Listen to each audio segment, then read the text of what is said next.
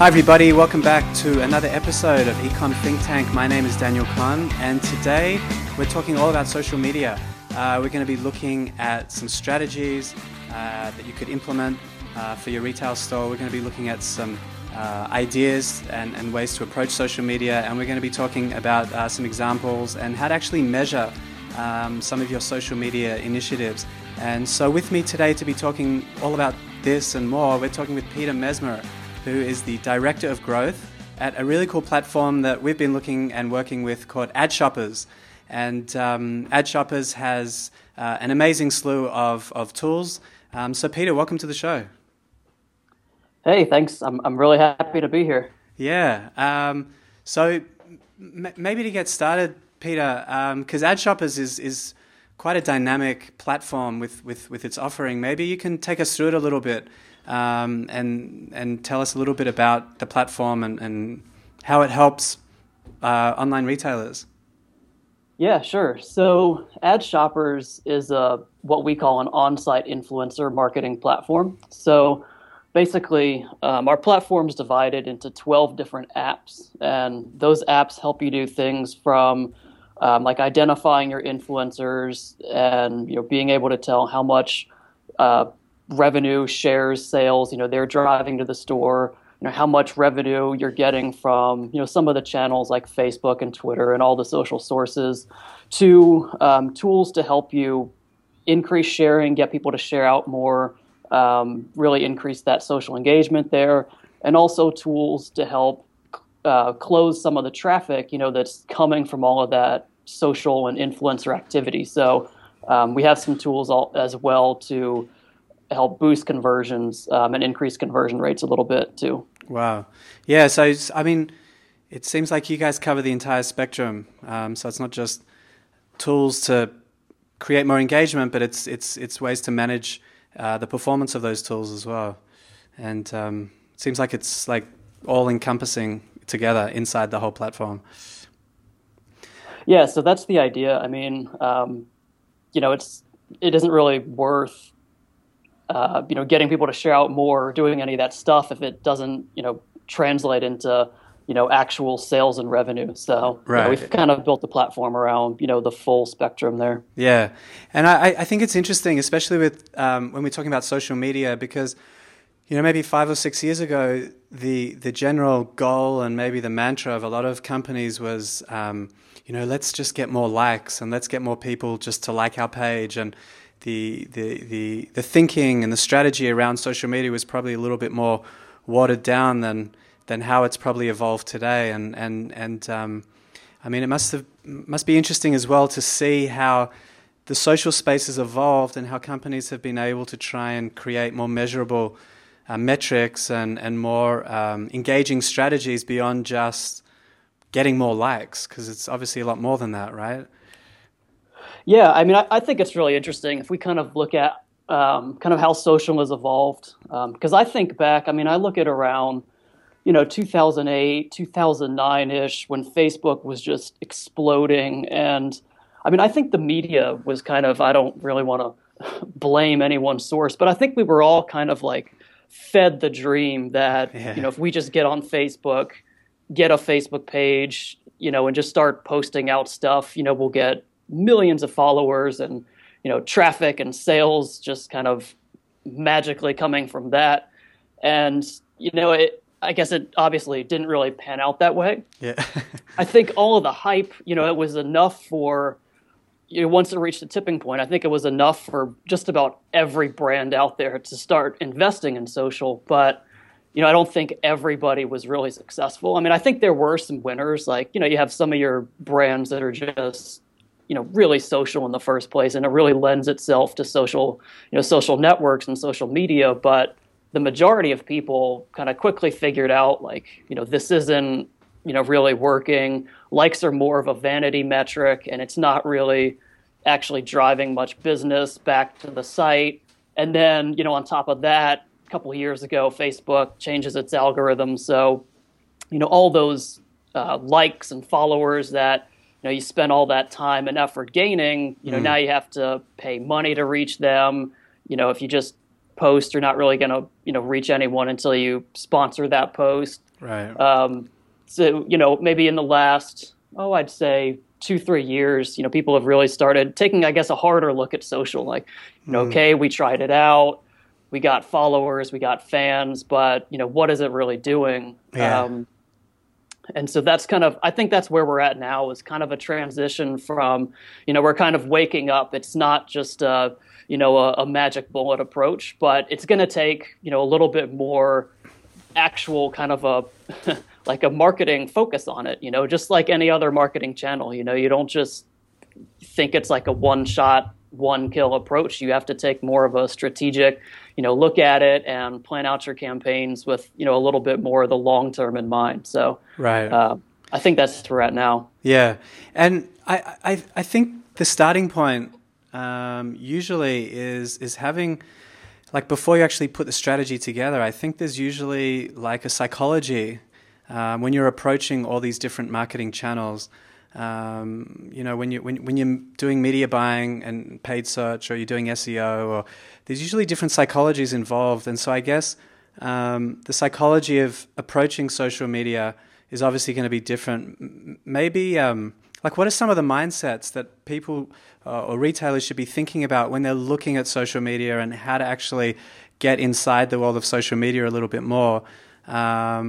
How should they be approaching this sort of mindset that will then drive the strategies, if you know what I mean? Do you know what I mean? Yeah, I mean, this actually ties in almost directly to what we were just talking about, because I think that's kind of what the problem was. Yeah. Obviously, with social, kind of the mindset to think about is it's just people like hanging out, people killing time, distracting themselves from something else. So, right. People aren't really invested into, like, if they do end up on your e-commerce store from social, they're not really heavily invested into, like, really shopping and kind of being a serious, shopper that, is really looking to actually buy something. They're more just browsing around and looking at, whatever their friend just shared, and, right. Whatever viral video is trending right now. So that's kind of definitely the mindset you should have when you're thinking about social. And then,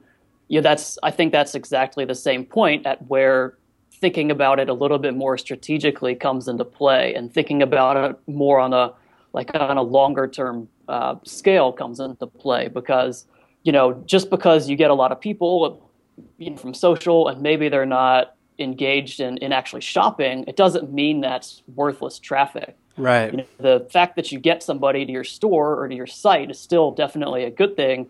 You just kind of have to take a bit of a longer term approach and realize, they're probably not going to buy right now. Right. But, the fact that they're here, they at least have some level of interest. So, whatever you can do to get them to come back when, maybe they actually do need to make a purchase is definitely what you should be thinking about. Yeah, exactly. And, also just on that thread, like around the psychology, is that like when you're approaching social media, like the metrics that you use and the way you evaluate the success of some of the initiatives that you run around social, need to be seen differently as, paid search. And when you start looking at things like ROI and cost per acquisition and all that sort of stuff, social media is a totally different, kettle of fish. And I guess that needs to be considered as well. But the other thing is interesting to me is inside social media, you've got different social networks and, different retailers selling different types of brands might resonate differently in different networks. And I guess there's different psychologies as well to really getting the most out of each network. So, for example, like engaging people on Pinterest, which is more of I think it's like more of a visual sort of place of hanging out, is different to maybe the way you're going to engage people through Facebook. And so there's also that psychology, I guess, inside approaching the different networks as well, right? Yeah, for sure. I can give you a little bit of data from our network around kind of what's most popular on each network. So on Pinterest, for example, because you just mentioned that, we see a lot of activity in home and garden, obviously kind of a visual thing, apparel, So clothes, definitely another, more visual thing. People love to share outfits and shirts and shoes and stuff like that. Right.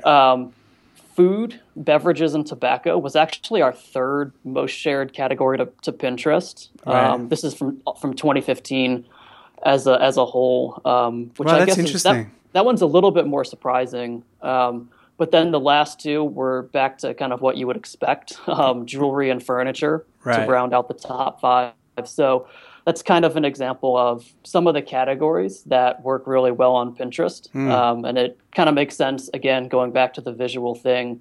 So I guess the thing to think about if you are a retailer in any of those categories is, Pinterest should come fairly easily and naturally to you. If you just kind of post out your products and think of some ways you can get people sharing on Pinterest, it should be kind of maybe not an instant win, but it should be a little bit, easier than, if you sell different products. Right. So some of the other networks, Facebook, I look at Facebook as just about anything can be successful on Facebook because everybody's on Facebook. Right. So just some categories take a little bit more strategy than others. Right. So to give you a little bit more data, our five most shared categories on Facebook from 2015 were a little bit different. So we had apparel, we had the food, beverages, and tobacco. So two of the top five that were shared with Pinterest. But then we also had sporting goods and outdoors and collectibles as two of the other categories, and then also home and garden. So Yeah, right. a little bit of overlap, but a couple, you can see there how, the networks, they are a little bit different, and, they do, kind of match certain, Right. categories work better on certain networks. Right. And I guess the audience of some of these people might just be hanging out in different places. So that probably also affects it. Actually, do you have, or could you share with us maybe if I post a link at the bottom of this in this post of that information? Like, is that something that you guys released? Yeah, definitely. Okay, cool. So we do this. Yeah. I was just going to say we do these every year. Yeah. We release a report of like all the data that we're seeing. So yeah, we can definitely put a link to the 2015 report. Yeah, that'd be really interesting. Okay, cool. So moving along a little bit, what I wanted to sort of ask you a little bit about and talk a bit about now is really like addressing some social media elements across the actual website of an e-commerce store, and using social elements to engage and share and all that sort of stuff. And I guess the most popular area on the site, you always see sharing buttons, is obviously the product pages. And sometimes I see people putting sharing widgets. They might have like 10 sharing icons, like clogging up the whole add to cart area. I see sometimes people putting this stuff in just really awkward and weird places that actually, I would say, have a negative effect on that page. And I was just wondering, if you've got any ideas on the best way to use those social buttons, in terms of placement or how many you should use, things like that. Yeah, definitely. So I don't know if I'm going to be able to answer this without plugging ad shoppers at least just a little bit. But go for it, man. By using ad shoppers, Ad shoppers. or tools like it. Ad shoppers. Yeah. The first kind of thing here is to figure out which networks work best for you. Right. So, instead of having 10, social networks, because a lot of times people come in and are like, oh, I want people to share out to every network, Yeah. I don't want to take buttons off because then they're not going to share to those networks. Right. But, if you use a tool with the analytics in place to kind of show you, which networks people actually share to, then once you figure those out, you're usually only going to find like 2, 3, maybe 4 networks that people actually share to and, Right. that actually perform well for you. Right. So once you figure those out, the answer becomes pretty obvious. Just, cut out all the other buttons that aren't doing anything. Yeah, exactly. And just include those. And then the second kind of strategy here, and again, this is something that ad shoppers buttons do by default, but is to put buttons on your page that don't like direct traffic back to the social networks away from your site after you share. So, that's a lot of that's times, really like the good. default buttons, yeah, like the Facebook or like the Twitter buttons, you'll share out and then it'll either have like a link to like, view your tweet on Twitter or some kind of a link or something to, bring you away from the page that you were on and into the Right. actual network. And I think that's really where you see the big negative effect when people talk about social buttons being distracting or social buttons harming conversions. I think that's really the root cause is when you have buttons that end up taking traffic away from your site. Right. So if you can use some kind of a solution that has sharing buttons that allow sharing, but they don't take traffic away from your site, I think that's also kind of the best practice here. Yeah.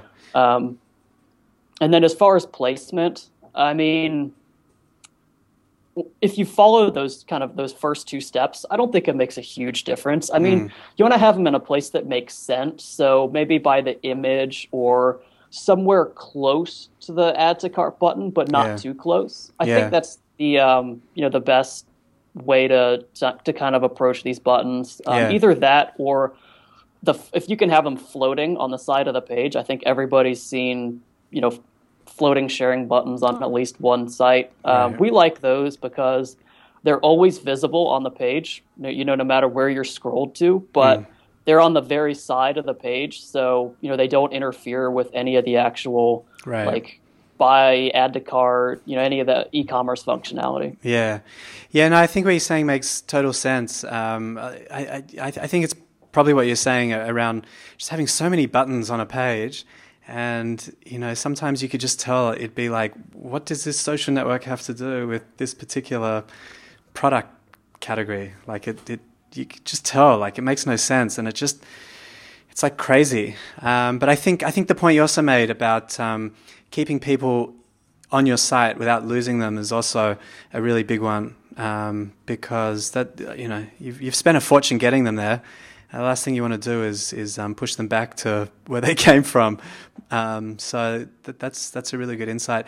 And the other area that I'm curious about is when people log in to their site, when customers log in to a site, one of the tools you guys have is like one of these seamless logins through a social network, whether it's Facebook or any of the other networks. And I'm just wondering a little bit more about that. I've seen it on a lot of sites. I never really use it personally, but I'm just wondering if you could share with us how important they really are and how much benefit there is in actually providing those social logins alongside regular options. Yeah, so a couple of the learnings that we've taken away from having social login as part of our platform. I guess the first is that if it's something that you can integrate, there's really no reason not to. If it's just an additional option is in addition to logging in like you always do with email and password. So, it really doesn't take anything away. So there's kind of no reason not to have it. Right. But where we really see it having an impact, and anyone in e-commerce, this is kind of the one reason that you would want social login, is it helps reduce a little bit of the friction in the checkout process. So, especially for new customers, instead of having to fill out the form to create your account as basically step one in the checkout, if you can just click a button to create that account with Facebook, for example, that's basically removed an entire step from the checkout. And, kind of as everybody knows, the more fields and steps you can take out of your checkouts, the higher conversion rates you'll usually see. So that's kind of an important point there. And then this even becomes more important when you think about mobile. And, obviously mobile usage has risen incredibly, and it's still on an insane growth rate. So, it's only going to get bigger, and that's really where it's a lot more annoying to fill out forms is on like a phone. Right. So it's one thing to have to fill out a new customer registration form on your computer when you have a laptop and a keyboard, but on your phone, when you have a touch keypad, it's even more annoying. So Right. social login just helps out that much more if you have it on, on your mobile site. So that's kind of the reason why social login is worth having. Right. As far as some data that I can share, again, going back to our 2015 annual report, on average, people that have social login, we see about 20% of people that use it rather than the traditional login. Ah. So some people see a lot higher, some people see a little bit lower, but it's at about 20% right now. So you have some people that always use social login now, and they look for it, and that's what they prefer, and that's what they want to log in with if it's available. You have some people like yourself that don't really use it. I'm an old schooler. Yeah, I used to be like that actually, but I've started using it a little bit more, and it kind of is easier just to be able to log in with one click. Yeah. But the other thing about that is that trend is growing. So it's about 20% right now, but next year it'll be higher than 20%. Right. So it's definitely something to stay on top of. Yeah, and I think the real big one is around mobile. What you were just saying, it didn't occur to me, but totally, it's the less someone has to type anything in on their phone, the more beneficial it's going to be. And then the other thing that I wanted to mention, because this is actually one thing that I very rarely see actually in e-commerce stores and with their offering, and I think it's probably one of the most it's like a low-hanging fruit opportunity is on a post-purchase page. Like when people actually buy something, on that order confirmation page, you guys also have a tool where people can actually share what they've just bought, and encouraging people to sort of push their recent purchase out into, whether it's Facebook or any of the other networks. And I think it's really great idea, because obviously when you buy something, and this comes back to psychology again, you're sort of excited about something, and you've just put your money down, and it's like that. It's that kind of time where you feel like telling people about what you just bought. And I think it's a great tool, and maybe you could tell us a little bit more about that as well, because it seems to me like a pretty simple thing to set up, but not a lot of people have it, or that type of feature. Yeah, I mean, that's kind of exactly it. It's not a lot to set up, but it's one of those things where if you don't have it, you're kind of leaving money on the table. So this it's called the purchase sharing app, and it's actually I always talk about it as a data-driven app, because what we noticed from the analytics that we were tracking before we had this app on our platform is that around 30% of people share out post-purchase. Yeah. So it is one of those like quick wins. If you just implement this app, you'll pick up that additional sharing that people want to do. They're interested in sharing out, but maybe the functionality just isn't there, and then they forget about it. So it's definitely one of those ones where it is kind of like a no-brainer. Yeah. Like I said, around 30% of sharing happens post-purchase. So, it's one of those ones that you can drop in and just start seeing extra sharing and social activity right away. And it's also like the best kind of social activity, because people aren't, sharing out like, oh, look at this cool pair of shoes. It's like, hey, I bought this pair of shoes and I'm really excited about it. Yeah. And it's like total validation. And social proof. It's the whole, going back to the whole social proof thing. I mean, if you can get those messages out there, it just validates your brand and your products, and it lets people know that you're legit. Maybe friends of the people that are buying, maybe they've only heard about it, in passing, or aren't really familiar with the brand. But when they see that their friends are actually buying from there, they're definitely going to check it out, and look into it a little bit more. And then some brands and some products just really lend themselves to purchase sharing. Like if it's kind of like events. I always look at events as one of the biggest no-brainers for purchase sharing. Like if you sell like concert tickets or tickets to, it doesn't even have to be something as as big as that. Like maybe tickets to a bar crawl, or like anything like that. I mean, that's something that people do and they go to together, and it gets better the more people go. So, you want to share it out with people so, that you have more people to go with. So, Right. anyone like that, tickets, events, anything like that. I mean, purchase sharing is definitely a huge opportunity if it's something that, you don't have integrated yet. Yeah. And look, I'm the purpose of these calls isn't to be, a sales arm for the platforms that I'm talking to, but really these things that we're talking about, and when we talk about social media and implementing, just some easy to implement strategies, like what we're talking about is really simple when you have a tool like Ad Shoppers, because it's really all just inside there. So I don't want to sound like a sales guy, but they really are that simple to set up. And the other thing that when I was looking through the platform a bit more, and another thing that is very social is the whole referral program piece as well. And it just, like tools like AdShot, it just makes it so easy just to set it up, get it done, have it running, and boom, like onto something else. Obviously, there's like more involved approaches to doing social media, but I guess like these strategies and these ideas and these concepts are really just about leveraging what's already going on your site as well. And that's, I think, the other real thing about these specific concepts when addressing social, is that they're really just leveraging what you already have. It's not, they don't cost a lot of money, and they don't require massive ad spends or anything. It's really just, popping up at the right time with the right creative idea to push to get your customers to push your message out there. Yeah.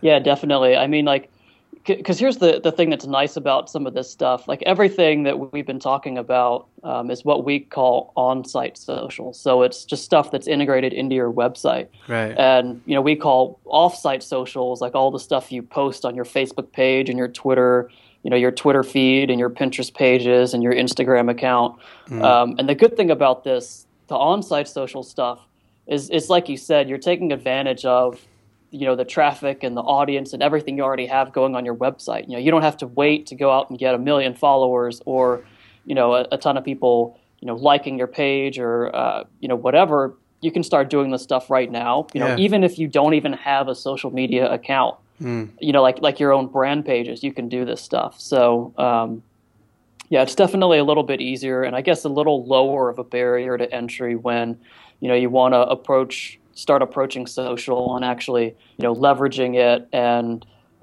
getting people to share out and, really turn it into a marketing channel to go with, everything else that you're doing. Yeah. Okay, cool. Well, look, Peter, thanks so much for your time today.